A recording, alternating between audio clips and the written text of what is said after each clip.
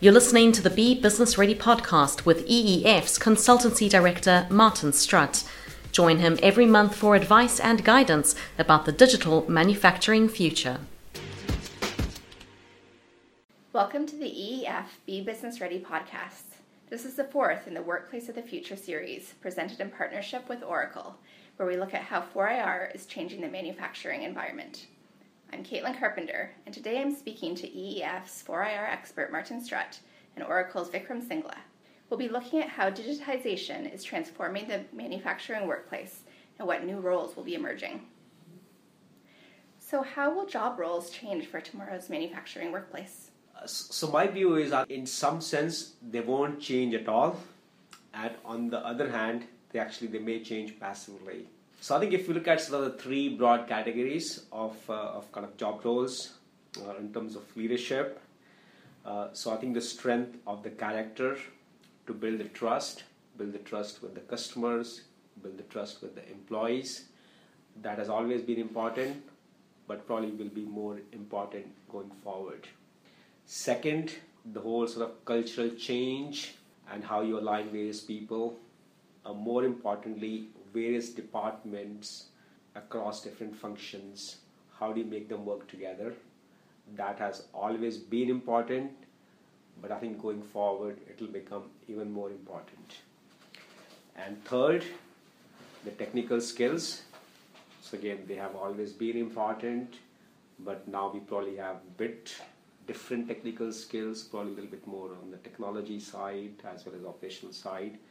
So I think what would fundamentally change would be the pace at which you're able to do things and work together and unlearn what you know and learn something very, very quickly.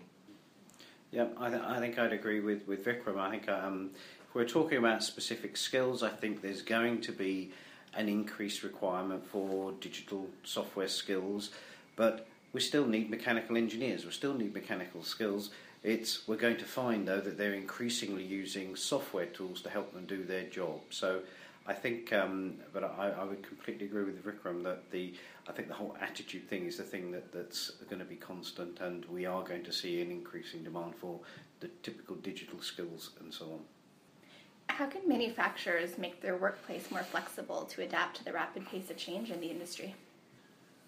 So I think you almost need to have sort of a different way to look at flexibility, right? The flexibility is built in, whether it's in terms of people, processes, or technology, that you are kind of flexible all the time so that you can respond to the market and take advantage of the opportunities.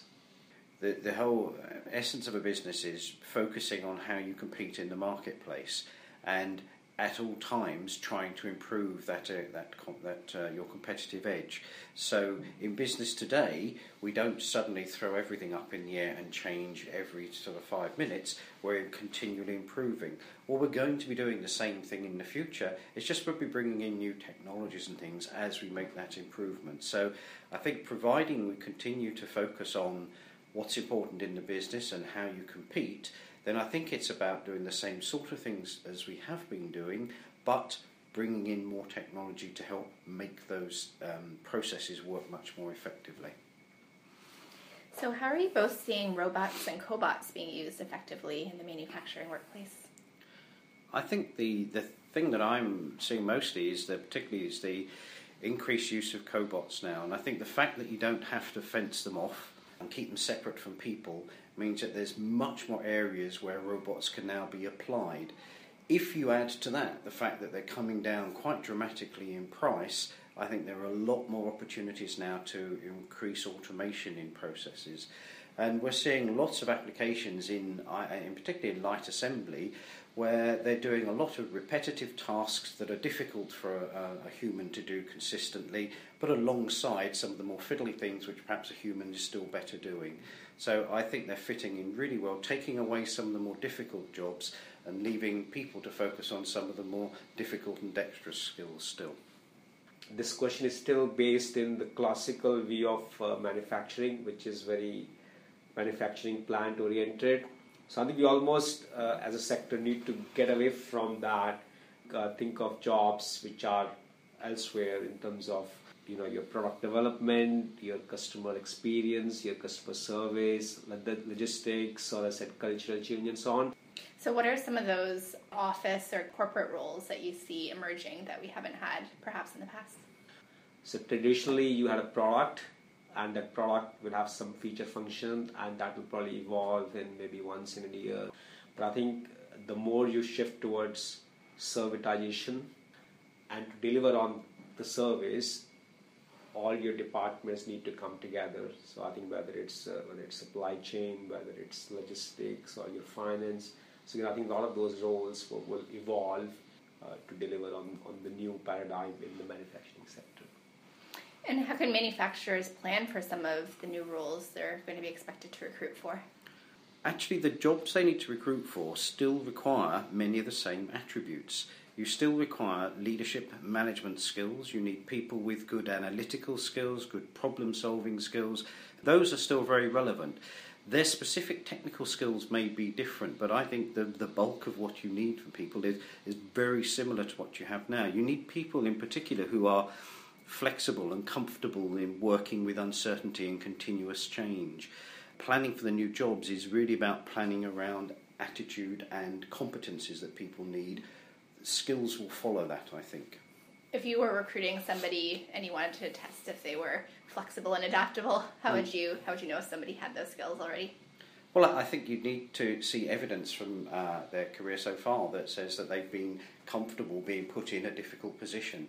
Someone that's done the same job in exactly the same way for 5 or 10 years is going to struggle in this new world. You want people who are constantly looking to try and do things in different ways, who want to try and to take on new challenges, who want to try new things, because I don't think any job is going to stay the same for long periods of time. The same question came up at one of our events recently at Old Trafford in Manchester, where this question was put to a panel, and they basically said, going forward, you're not going to recruit for certain job roles, you're going to recruit for talent. So the exact nature of the job will change, but as long as you have the talent, right talent for the key competencies, you will be able to move forward and change the business as is required. So how can manufacturers create a business culture that embraces these new possibilities of 4IR? I think the first thing is that businesses need to be aware of what's happening. We've done a number of Manufacturing Connect events, for example, and seminars we've done together with Oracle. And the whole point of those is actually exposing people to what is possible and what's going on. It's happening, remarkably quickly. New things are happening that 6 months ago weren't possible. So very important to keep up to speed with that. The second is that when you come to change, I think you want to involve as many people in the organisation as possible. These initiatives typically work across organisations, across typical departments, and I think you should get people involved at all levels, because that way you take away some of the fear of it by exposing people to what you're doing, to being completely honest about what you're trying to do, and I think so involving as many people in the organisation as possible as the changes you're making is really important. You need to have the right leadership, which is able to create a sense of urgency, because I think otherwise we just a lot of people are sitting on the fence. So unless you create that sense of urgency, you won't move forward.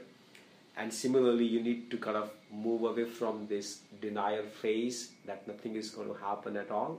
For example, in Germany, a company called Thermondo, they are providing a service bit like Uber. They are taking heating equipment from different manufacturers, combining them with various service engineers and giving it a service. So you're almost becoming like a supply to someone else. So I think if you're not careful, your business may not be there. So I think that's a sense of urgency, and going away from the denial phase is absolutely key, because that will create the right culture and workforce, as we said, that has the right talent and is flexible enough to move forward. So thank you, Martin and Vikram, for speaking with me today. Join us for our final Workplace of the Future podcast, presented in partnership with Oracle, when we'll be discussing how manufacturers can upskill their existing workforce to take advantage of the opportunities available in 4IR. You've been listening to the Be Business Ready podcast. Join EEF Consultancy Director Martin Strutt next month for more advice and guidance about the digital manufacturing future.